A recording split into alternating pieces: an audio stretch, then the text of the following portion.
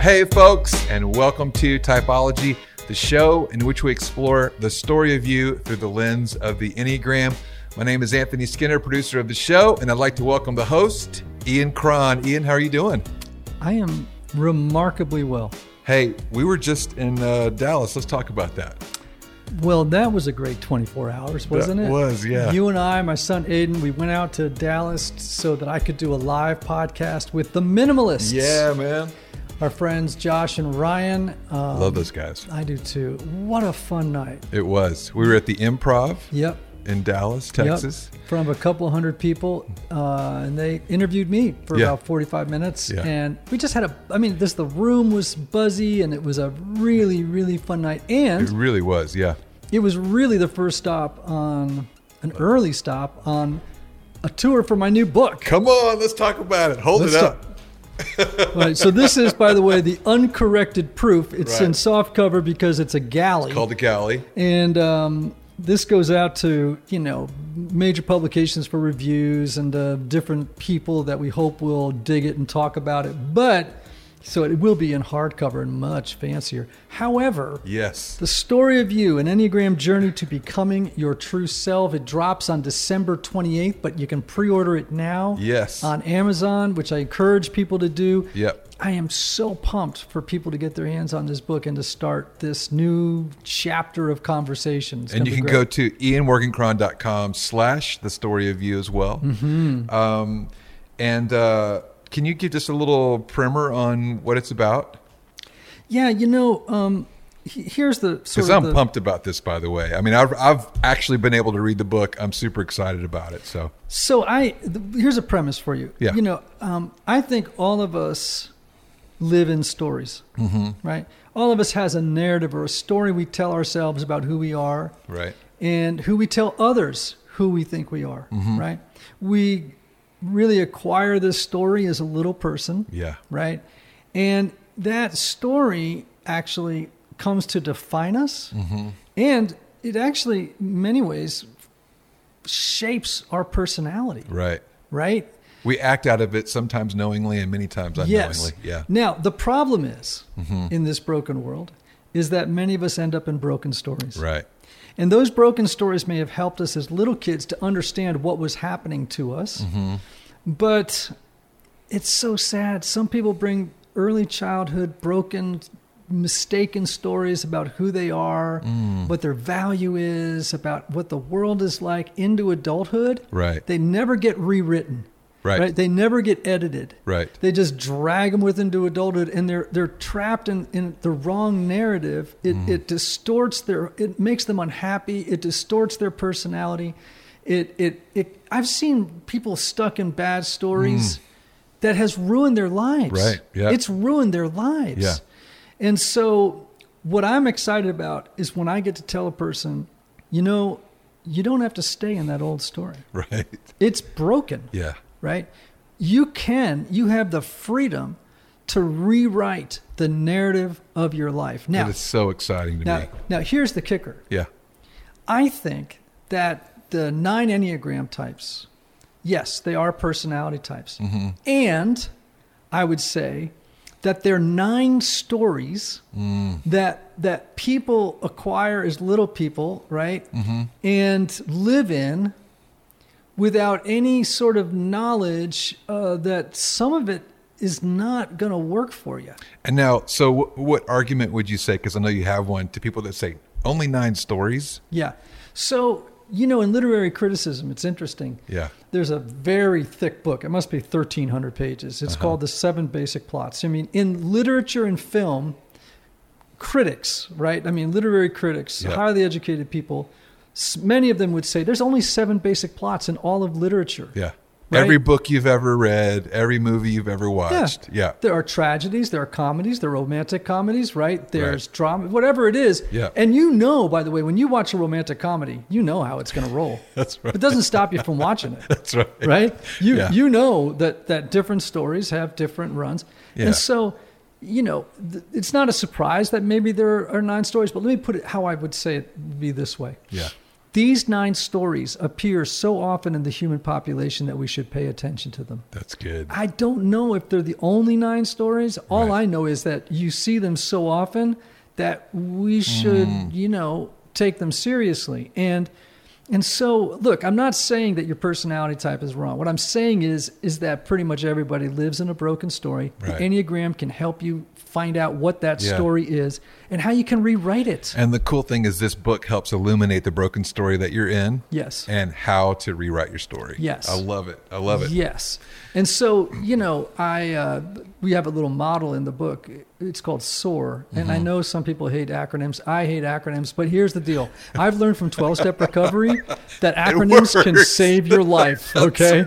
Like we have one in 12-Step HALT, right? Right. Don't get hungry, angry, lonely, or tired. Uh-huh. Right? I just, Yeah. that's a great little reminder to me. Yeah. So SOAR is see. And to see is to kind of look back at your story. Like, where did it come from? What would I name it?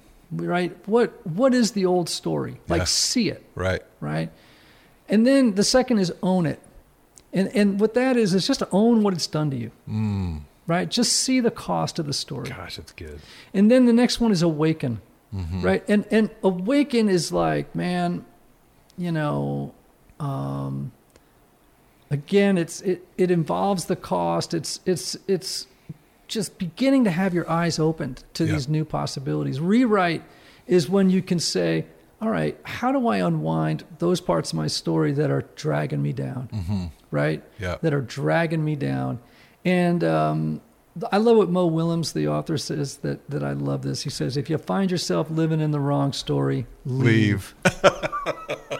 That's so good. And anyway, I'm so excited for people to get their hands on the book and learn about, Yeah. man, I could live in a new story. And that's the exciting thing is when you tell people that, they look at you a little sideways and they go, wait a minute.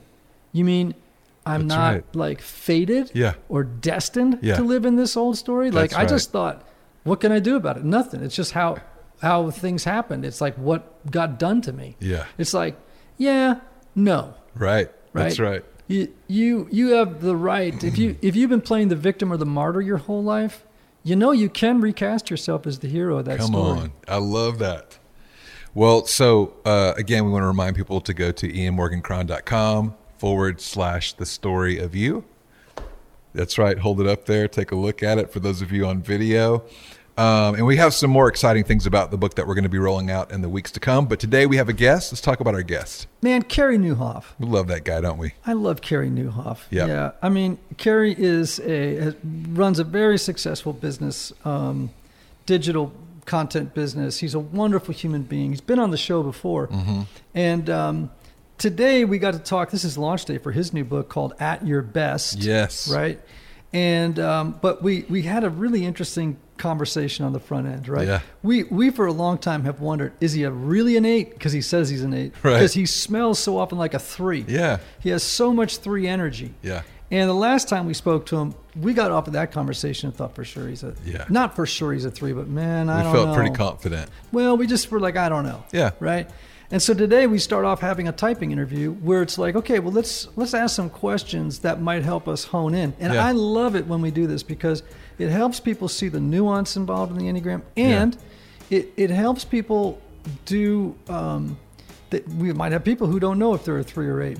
We may. It just also helps people. It models for people. Well, what kinds of things would I do in helping people figure out their type? That's right, yeah. So on and on and on. It's a And great then it's a conversation. process. To figure out your number is a process. Oh yeah, there's overlap Yeah. between types. That's right. And we, I think, came to a pretty good conclusion about where he is.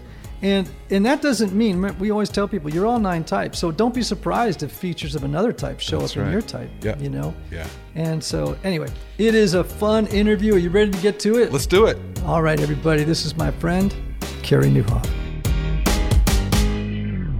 Wow, Carey Nieuwhof. Welcome back to Typology, friend. So good to be back, man. I always love our conversations, Ian and Anthony. It's good to be with you. Good to see you. Well, you've got 2 towers of balloons behind you, and I was wondering if I was interviewing Bob Goff or Carey Nieuwhof today. And so I'm just curious, what's happening in your house there? Well, you'd think it was a birthday, but it's actually the day we're recording this is launch day for my new book, At Your Best. And So my team did this. I had a few people. We lead a remote company, but drove up from Toronto, brought some balloons. We had a little party for the team who are distributed all over North America. And so it's a celebration day. Really, really proud of the team. Very thankful to get, as you know, as an author, get the message out into the world and hoping it helps a lot of people. Amen, brother. Well, so you had a celebration. What did that include? So what we did today was we had a little champagne toast, and it was a lot of fun. Wait a minute, Anthony. They had a champagne toast. I'm just wondering, could this conversation go sideways? Lord, I hope. Very quickly, Ian. We'll get some stuff out of Carrie we haven't been able to before. You'll be there to intervene and help me out. Yeah, a little champagne toast. I'll tell you, when I was in law, it was only a year, but there were lawyers who would just go out and they would really, let's put it this way, enjoy themselves. At lunch, I tried that once or twice, and I'm like, I'm asleep at my desk at 2:00. This is not going to work. So, no. Well, hopefully generally not a practice. Hopefully you won't fall asleep mid-interview, but we're good. We're going to have a good time here. We're going to discuss your new book, At Your Best, How to Get Time, Energy, and Priorities Working for You. But first, my friend, I want to return to a conversation we had on our last show. I think I know where this is going. Yes. So you, and really for quite some time, have identified as an 8.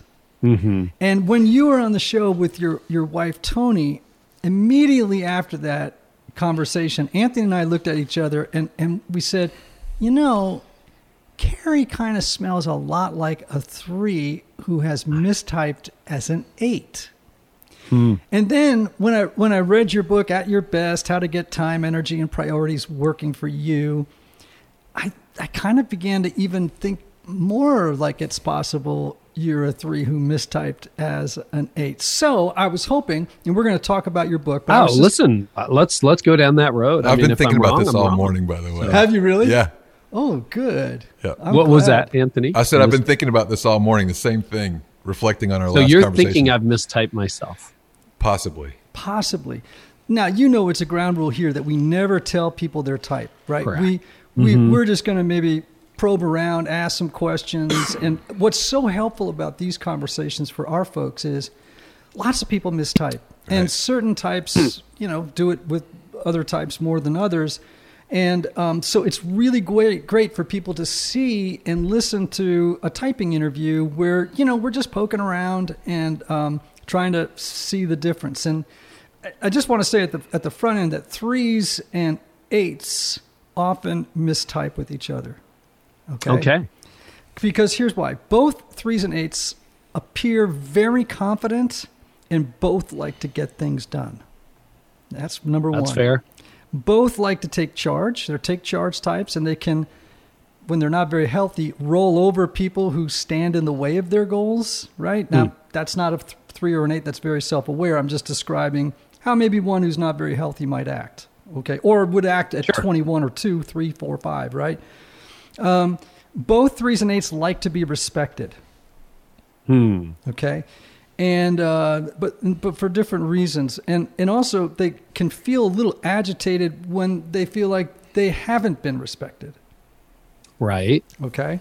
So very fair. So this is, I'm hoping, going to be. I'm checking all the boxes here, so I'm like yes to all of the above. Okay. So right away we know that you are a 3 or an 8, right? And you resonate with the ways that the 3 and 8 can kind of misidentify these because they have overlap. Right? They do have some overlap. So let me ask you a couple of questions. The first thing I want to ask you is, briefly, just tell me again about your dad and your relationship with him, because that was something that we spoke about on the show, and it kind of went up as a flag for me. And if you had to guess what his number was, I'd be curious to know what your thoughts are. But let's just talk about your relationship with him. So to answer the easy question, because I did go out and buy your book for my family, including my father. My father would say he's a 7. Oh. My mom would say she's a 1. And I have 2 grown sons who identify as 7s. So after a lot of discussion. So that's kind of interesting. But my relationship with my dad, so he's 81. We're close. I love him. He's a good man. He has a good heart. I would say when you think back to my childhood, he was an immigrant. So if there's a wound, and often our type is identified with a wound, he was hustling really hard to provide for 4 kids under the age of 5, comes to a country, doesn't know the language. He's from Holland. Did a bunch of stuff, like everything from drive a milk truck or bread truck to backbreaking landscaping, and then got into this apprenticeship as like tool and mold. So tool and mold maker, works with his hands on machines. So he would produce the metal part that you'd pour plastic into and out would pop a taillight for a car or that kind of thing. So that's the work he was in. And then he worked a lot of hours. So I'm a firstborn and 3 younger sisters, all within 5 years of each other. So it was a busy house. My dad wasn't around a lot. And I would say if there was a sadness in my childhood, it was not spending enough time with him. And then there was that equation that came out of my childhood. Because, when you've got 4 fairly loud kids vying for attention and control, I would say to a certain extent, there was a sense that you want to be heard.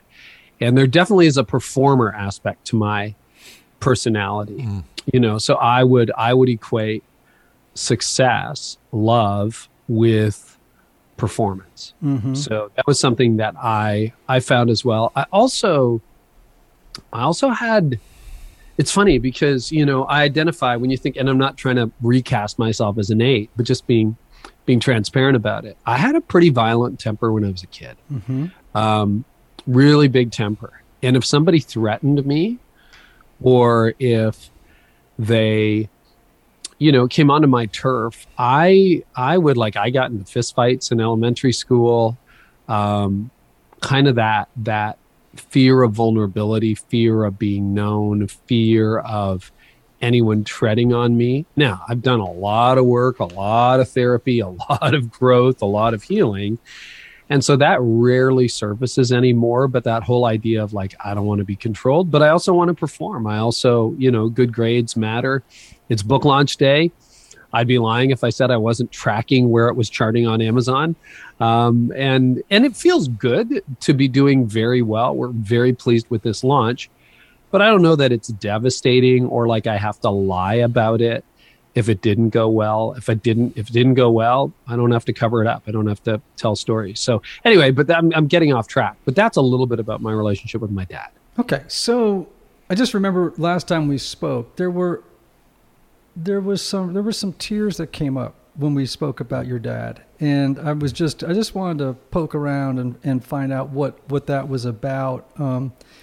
So you've been in therapy. Can you just tell me what would you say was a central issue for you that had to be worked on in therapy?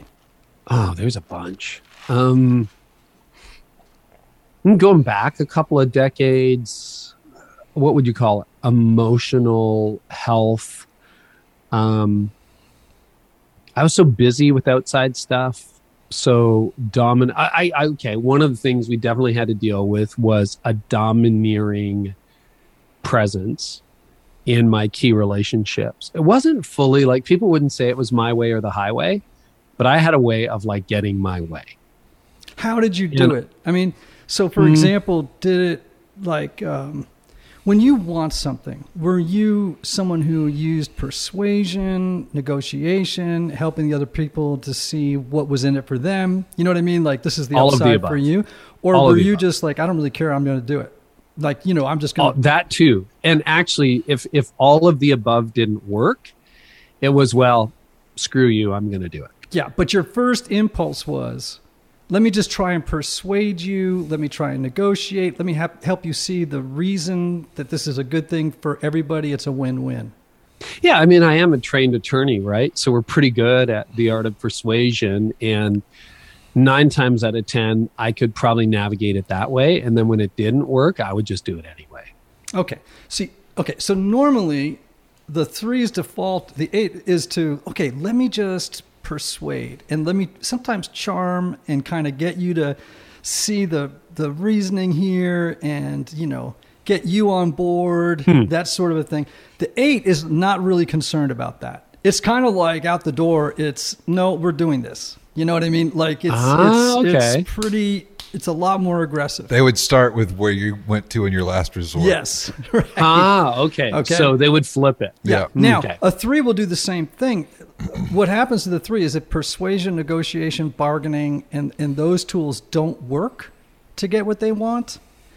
They will sometimes roll over someone who stands between them and the goal. So that's the 3's last sort of resort thing, but that's what they tend to do. The 8 will do it much faster, much earlier in the process than a 3 will. Okay, so let me tell you this story, which hasn't really made it outside our family circle. But this is an example of like me at 17. So we're driving to Washington, D.C. It's the Reagan era. Okay, so there's no Google Maps. There's no any of that. And we're navigating on this map. And my mom says this is just emblematic of like trying to raise me. And please pray for my parents. They had a hard time sometimes. But anyway, we're driving, trying to find the White House on Pennsylvania Avenue. So I'm navigating in the passenger seat and I've got the address. And I'm like, okay, it should be right here. And they're like, well, that's not the White House. And I'm like, no, but I'm sure it's right there. And so they're like, yeah, but that's not the White House. So we circled around. You know how that goes pre-GPS. You don't know exactly where you are compared to the map. And finally, I just got so frustrated. I just said to my parents, well, that's it. Then they moved it. I know I'm right. You're wrong. Like, and my mom is like, that was your childhood. You were just always right. Didn't matter what we could say. And so I have therapied and prayed me out of that position most days on my good days. But that is my default nature. That is, no, you're wrong. I'm right. Get lost. Okay. Were you a sensitive kid? Once you got in, yes. And I would hide it. So I was very easily hurt and offended. But I wouldn't let you see it. Okay. So if you knew me, you might find me in the corner wincing, but it would be brave face and then go cry in the corner after. Okay.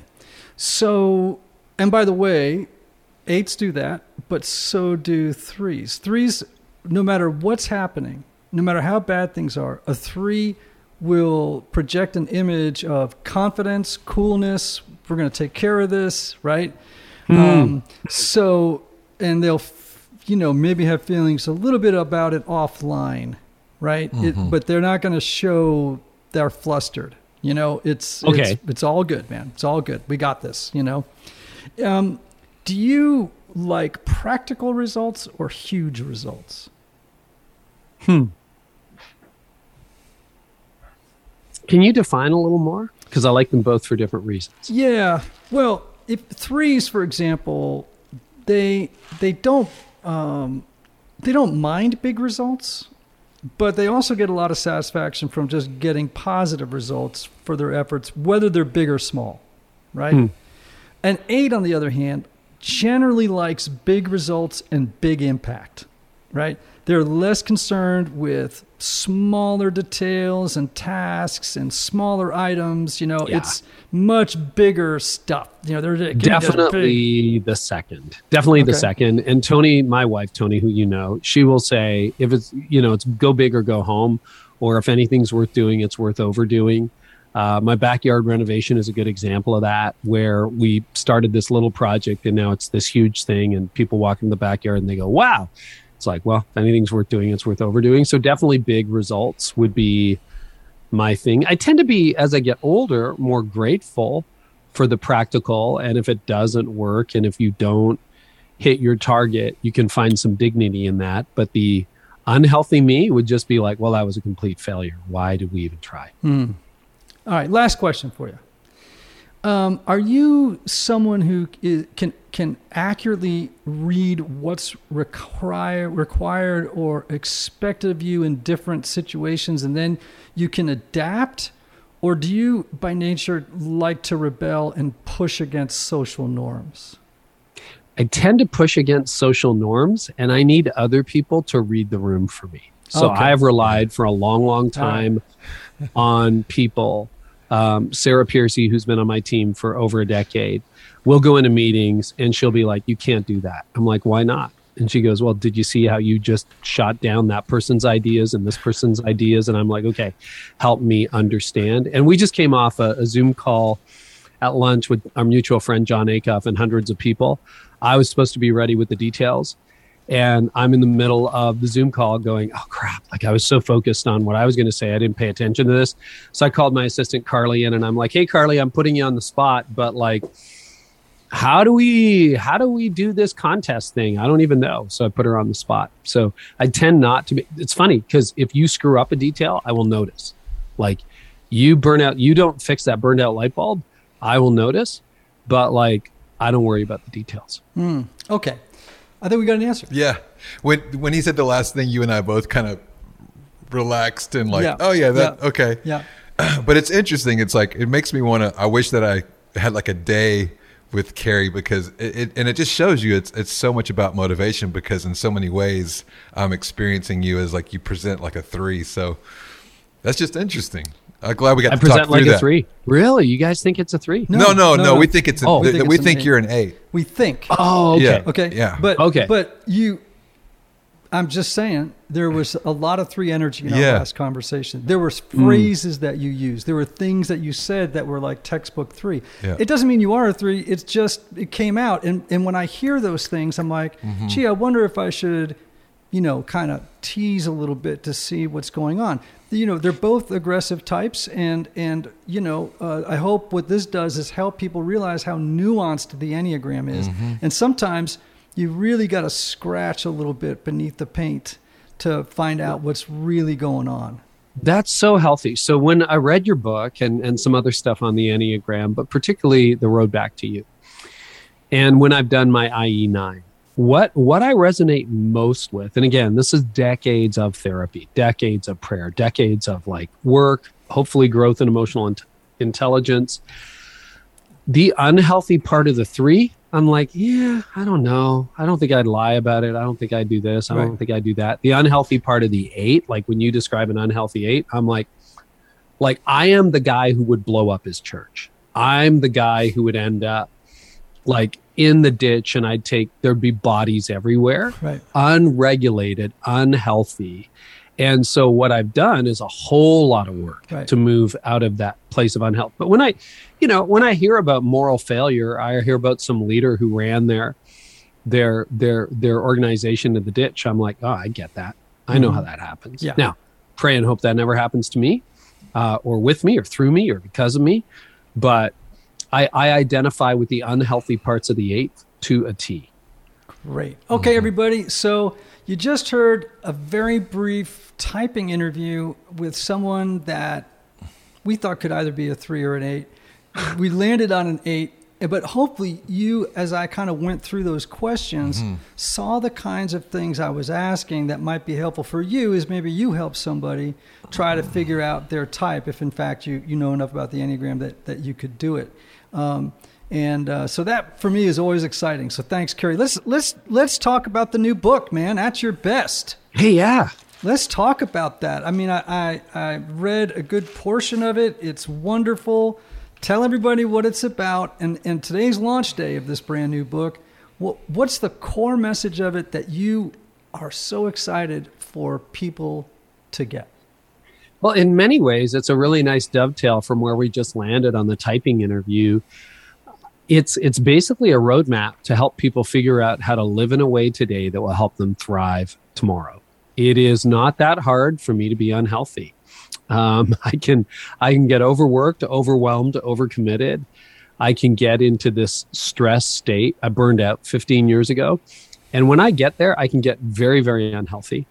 And so this book is really an attempt. It's the way that I reconstructed my life after burning out. And I thought that was like a personal project for me. So I worked on that for about 5 years. Again, as we talked about already, lots of coaching, lots of counseling, lots of self-reflection. I'm like, can't burn out again. Don't want to do that. Too painful. Not going back. And then I started approaching time, energy, and priorities differently. And it really started to work. Like, I got healthier. Our marriage got better. I became a better parent. I was better at work. I was a better boss. And I'm like, oh, this is a neat little system. And then people started asking me, like, how are you getting so much done? I started sharing some of the principles. And then I realized, oh, this works for people. So actually, the At Your Best strategy is something that we finally put in book form so that hopefully we can get it into the hands of tens of thousands of people. Wow. I So hope it's more than that. that's the nutshell to it. All right, man. So there's a bunch of, you just mentioned one, you've got a stress cycle, you talk about a thrive cycle. So cycle me through the cycles. Yeah. So I'm the trying stress to figure that spiral. out. The stress spiral is basically the default for how life operates today. And it's characterized by 3 states of being. If you feel overwhelmed, overworked, and overcommitted, which is the vast majority of people today, something like 70% of millennials and Gen Z said they've experienced some form of burnout in the last year. People are just perpetually exhausted. There was a Deloitte study that came out that said 82% of senior executives leave the office or close their laptop every day, physically and emotionally depleted, exhausted. And then you're bringing that home with you, right? So it's that place. And the book really focuses on 3 things: time, energy, and priorities, because those are the 3 assets we have to steward, we have to handle every day. You have a certain amount of time. Your energy, which not a lot of people pay attention to other than thinking, gosh, I'm tired, right? Your energy levels, they wax and wane over the course of the day. And then priorities. You have the things you want to do and then the things you end up doing. And often the 2 lists don't match. So you put in 10 hours, you're tired at the end of the day. You look at everything you were supposed to get done and none of it got crossed off your list. And 17 new things got added to your list. So in the stress spiral, the way you approach time, the way I used to approach time, the way many people approach time is we don't focus our time. We don't think about our energy, so we never leverage it. And then we allow other people to hijack our priorities. So that's the stress spiral. And on the other side of that, this system that I've sort of developed over the last 15 years, and again, learned from a lot of really smart people.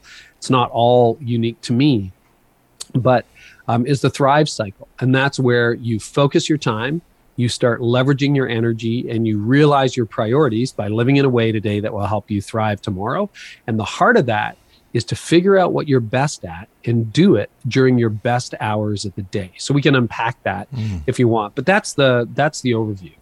So as I understand it, it sounds to me a little bit like, and you were just mentioning it, it's like, well, when you get up, this is a rule I have, when you get up in the morning, do what's hard first. And you know what I mean? Like that is a thing for me. Or do what I love most. It's because oftentimes, there's often bleed over, but sometimes I do the hard stuff first, because if I don't, it won't get done. And then as time goes on in the day, then I'll segue more into the things that I love, that I have energy for. But if I don't start in the morning, like, let me give you an example of this. Before I have I've learned this now. I used to sit down, drink a cup of coffee, read a book, right? Now what I do is I have my 20-minute meditation sit first, because I know that if I get into it, I will not do the priority there, which is get my head on straight. I'll just wander off into madness, and I'll get to the end of the day and I'll go, didn't do it. Or if I don't start the day off with, my creative reading and writing, it won't get done. So I don't know if that fits into that cycle or not. The thrive cycle, I guess, is like, it does. Actually, that's very similar to what I do. I start my day with prayer and scripture, and to me, that's become foundational. Particularly even now, as a guy in my 50s, kids who have flown the coop and are out on their own, you tend to have a little more time, a little more control over your calendar. 20 years ago, that was 15 minutes. Now it's closer to an hour, sometimes an hour and a half. But it also involves reading. It involves reflecting. It involves planning the day. That's sort of the first hour. But the fundamental concept, and this would be fun to do, because I don't know the answer to this question, and you guys can both play on this one.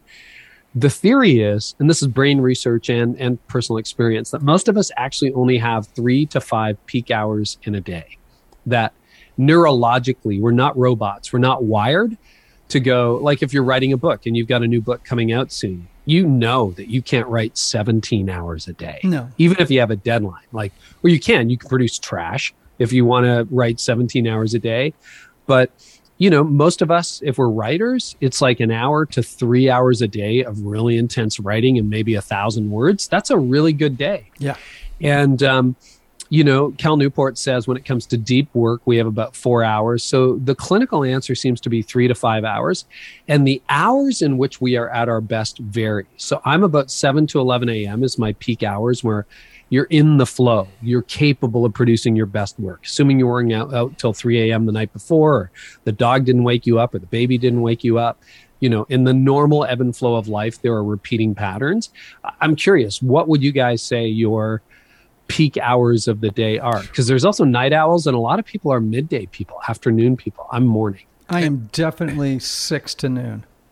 6 till noon. Yeah, okay. So 7 to 11 if we go by the 4-hour rule. But I would say I'm definitely a morning person. Same. 6 till noon. How about you, Anthony? I used to, as a musician, late hours, even into the early morning hours. But after children, it's same thing. 6:30 to probably 11:30, something like that. Yeah, I became a morning person when I became a dad. Yep.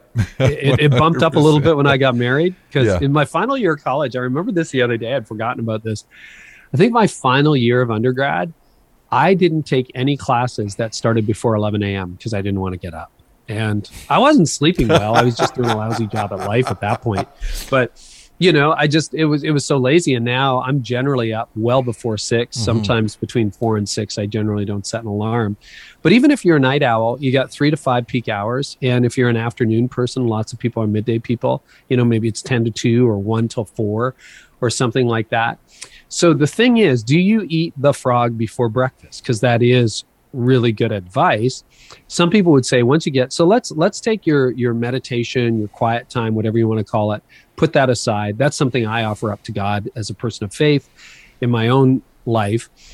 But when you're getting into work mode or life mode and you're moving beyond that, there are different theories. Some people are like, go crush your to-do list, start with your inbox. Something like 56% of all people start their day with email. I don't know that that's your best thing, because there's a very narrow gifting, a very narrow bandwidth where you are truly at your best. And it's kind of a Venn diagram of gifting. How are you wired? What are you uniquely capable of bringing into the world? Passion, what generally over time fuels you? What do you enjoy doing? And impact. So, for example, as an author, Ian, I hope you wrote a good book. I'm sure you did. I've read your previous writing. It's fantastic, right? But you know that if you write a great book, things are going to go better for the Cron universe down the road than they would be if you wrote a not very good book. Right. So you got to get that book done. And there's a big difference between you writing at 8 a.m. and you writing at 8 p.m. Like, it's just, you have 24 equals hours in the day, but not all hours feel equal or produce equally. So the idea, the theory is your energy surges for about 3 to 5 hours in a day. Take your most significant work, the work that moves your needle. So it could be if you're in sales, doing sales. It could be if you're planning the next year's strategy, that you need to sit down and do some really deep focus for 3 or 4 mornings or 3 or 4 afternoons for 2 to 3 hours, where you think about, okay, what are we going to do in the next quarter? What are we going to do in the next 4 quarters? How are we going to better serve our customers, our clients? That kind of deep, uninterrupted thought is the best use of your green zone. And so I call that your green zone. And then there's 2 other zones in the day. Your red zone is when you either need a nap, more caffeine, or a run around the block because you can barely stay awake. For me, that's 4 to 6. And then everything in between is your yellow zone. You're neither at your best nor struggling to stay awake or alive.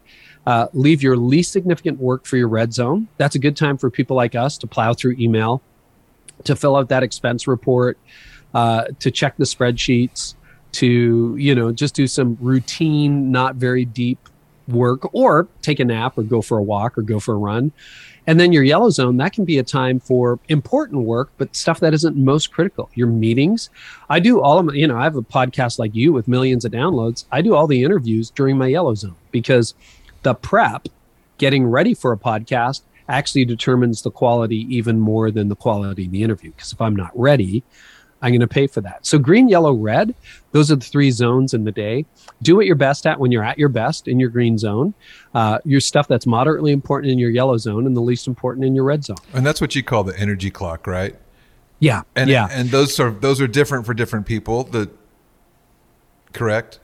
Correct. Yeah. Actually, we just uploaded that today on launch day, but the book's relatively interactive. Yeah. So when you buy a copy, you can go to At Your Best Today, download your personal energy clock. And then it's the same thing. Actually, when you think about typing me, I have given hours, days of thought to my Enneagram type. You're both specialists in this.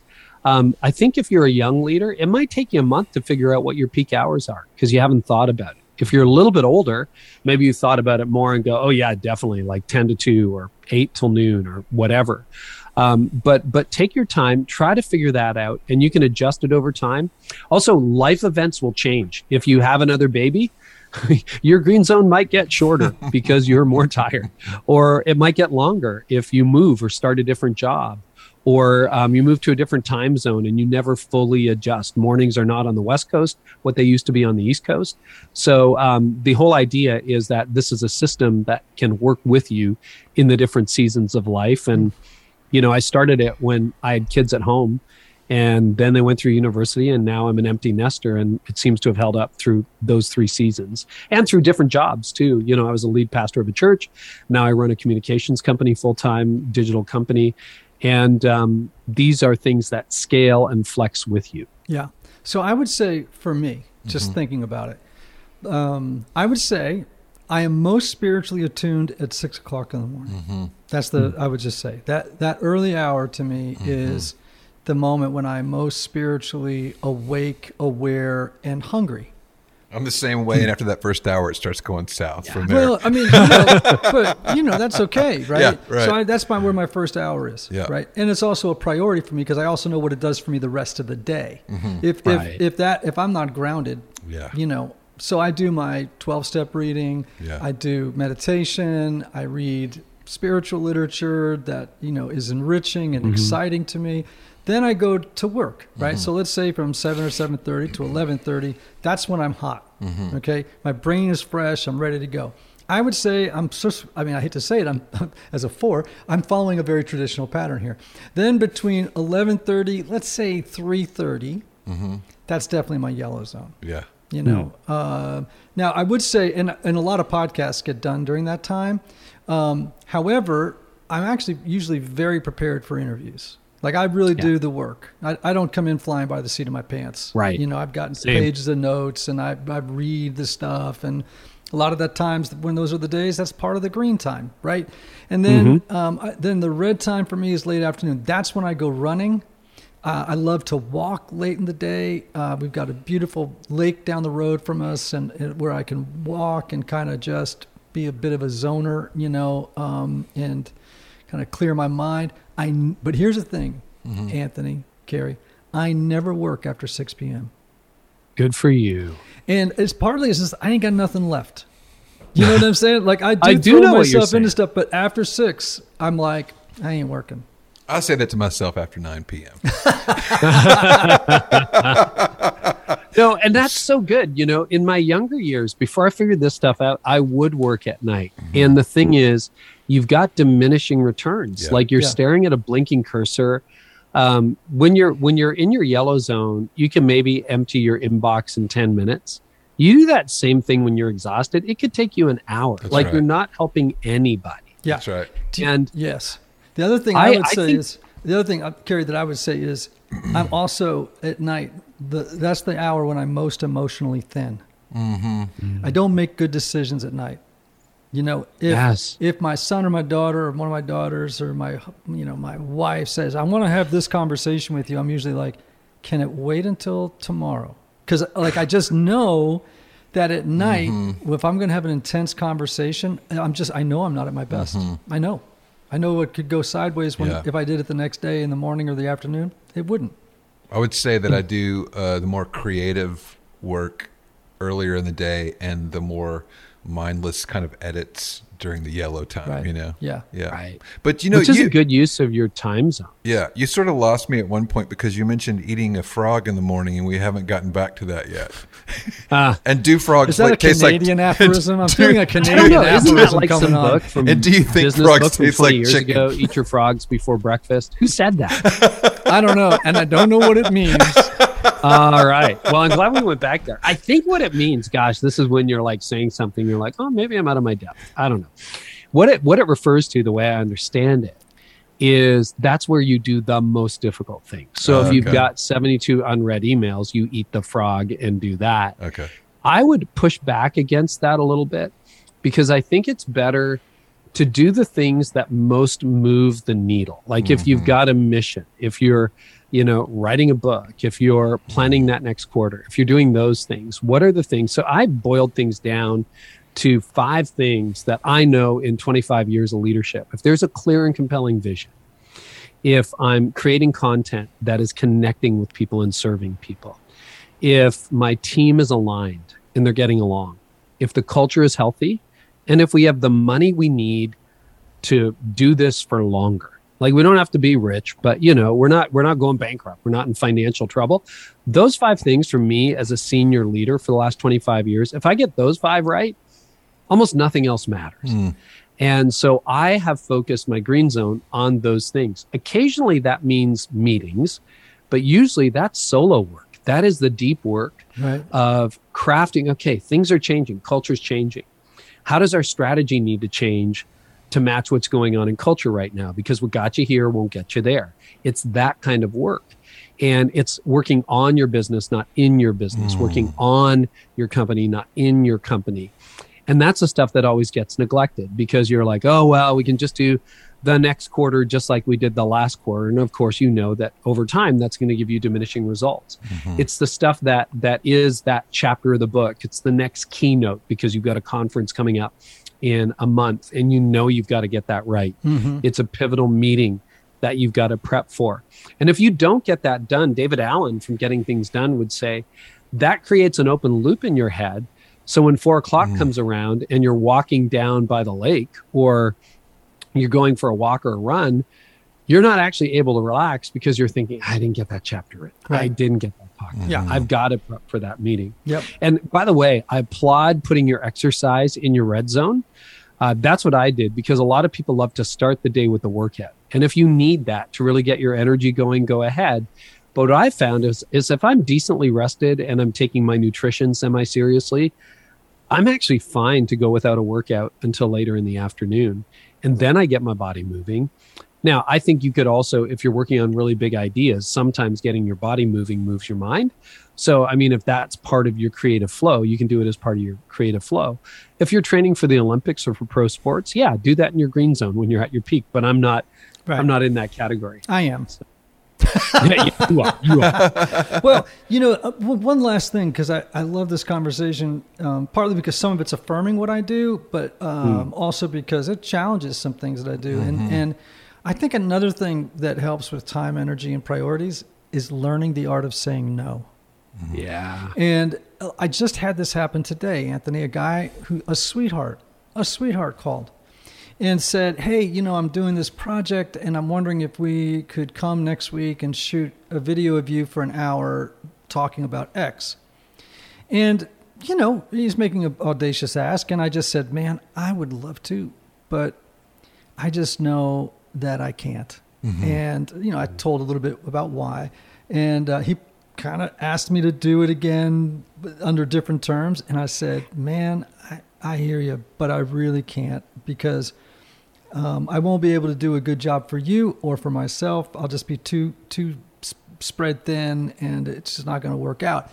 And I think you talk about this in the book, right? Is like learning the art of saying no to people and you actually learning how to say it nicely. And I think I did today. It was like, man, what you're doing is really important, but it's just not mine to do right now. Or limiting those kinds of, because you literally talk about limiting certain kinds of areas that you give out your energy to once a month or so. Yeah. First of all, bravo. And that is a beautiful template. Man, I value what you're doing. Thank you so much. However, I'm going to have to decline. I just don't think, given my current commitments, that I would be fully present. I wouldn't be well served. You wouldn't be well served. So thank you, but no. Yeah. That's very fair. That's not like no. That's not like I'm going to block your number. And it's not rude. And emotionally mature people understand that. Healthy people respect those boundaries. You know, if I called you up, because usually we work fairly well in advance, And, if I called you up and said, hey, Ian, what are you doing Friday? Can you be on my show? You might be like, well, Carrie, that's like 24 hours notice. Like, I'm not ready for that. And, we'd hammer it out. But I think there's a rhythm to life. And what I would say to that is that's the hardest part for me. I think I wrote that section of the book for me because in a perfect world, I'd love to say yes. I'd love to help you with that video shoot. I'd love to be on every podcast that asks. I'd love to do every event that requests me to do it. But I have limited time. I have limited energy. And I have some priorities that are really important. My marriage is important to me. Being a dad is important to me. I'll give you a good example. It's launch day. I got a guy I really want to see, young leader I've been building into, who's up from California. And he said, what are we doing on launch day? And my calendar was free. I said, it might work out. Then my wife said, well, I don't want to ruin the surprise, but we're going down to Hamilton. We're going to hang out with our son and his girlfriend, and we're going to have dinner, and our other son's going to Zoom in from the other part of the country. And I'm like, well, mine made up. Like, I got to go with my family. And if the meeting doesn't happen, it doesn't happen. And I think I used to get trapped a lot with that. Blank space on your calendar is a trap. It looks like freedom, but it's really jail. It's just disguised as liberty. So a good example for any young parents out there, and you can relate to this having raised kids, right? Saturday used to be a blank space on my calendar. It was my day off. And then people ask me, hey, Carrie, what are you doing Saturday? I'm like, nothing. Good. Well, can you help me move, or can you come to this party or whatever? And in my mind, I'm starting to die. In my heart, I'm starting to die because I'm like, well, that was supposed to be my day off. But I didn't say it was supposed to be my day off. And how do I tell the guy who wants to shoot a video with me that that's my day off without being a jerk? Right. So what I do now with the Thrive calendar, which comes with the book, is my Saturdays say family day. So when you ask me, what are you busy with? I'm like, oh, or what are you doing Saturday? I look at my calendar and I'm like, oh, Ian, I've got a commitment, but thank you so much for asking. And if they ask what it is, it's like, oh, I got a commitment with my family. Now, again, this, healthy people don't ask you further questions. Right. And if somebody's really pressing you going, well, is your family more important to you than I am? You tell them, yeah, they are. Yeah. They're really important. And I'm going to be with them. Yeah. And so you got to master the art of the clear no. And then to your point, Anthony, categorical decision making. So I used to be the king of breakfast meetings. And then when I discovered this green zone stuff, I realized that's not a good use of my green zone. Like if I'm a content producer and my best hours are the morning, because you know how breakfast meetings work. You get up at 5 or 5:30, you meet at the restaurant at 7. You think you're going to be done at 8. You're not done till 8:30. Then you go to a drive-thru and grab a coffee on the way back to the office. You get to the office, people start chit-chatting. You open up your inbox. You got all these unread emails. And next thing you know, it's 10:30 and you're already tired. Yeah. There goes my green zone. Yep. So I just have a thing where I don't do breakfast meetings anymore. In the word of a mutual friend, they're too expensive. It costs me too much. The opportunity cost is too much. So when someone asks me for a breakfast meeting, it's like, no. Or if somebody wants to pick your brain, which is like the weirdest emails you get, I just want to pick your brain. Like about what? Maybe you have one pick your brain slot a month. And when it's filled, you're just like, well, September's full. I've got one in October. You don't have to tell them that you're not doing pick your brain sessions every week, or you just have things that you just decide, I'm going to do this or I'm not going to do this. So when I led a church, I decided as our church grew past the 1,000 mark, I'm not doing weddings anymore. And that sounds terrible. We had a system for weddings. But what that would mean for me is almost every Saturday I was away from my family and my kids were at home at the time. And I had exceptions. If you were my niece or nephew, or if you worked for me, you were my assistant, I'd do your wedding. And people would say, well, that's not fair. Well, then become my assistant and I'll do your wedding. So you have rules like that. Carey Nieuwhof, author of the new book, At Your Best, launched today. I just encourage everybody to get it. At Your Best, available now by my friend Carey Nieuwhof on Amazon, Barnes & Noble, wherever you buy your books. Carey, thanks for being on Typology, friend. Oh, this was fun. And, interesting to know I'm still an 8. You almost still an 8. I was going to have to re-examine all of that. So fascinating. Well, Anthony? Yes. Remember these words, brother, for you and to all of our friends. May you have love. May you have joy. May you have peace. May you have healing. May you have rest. Until next time.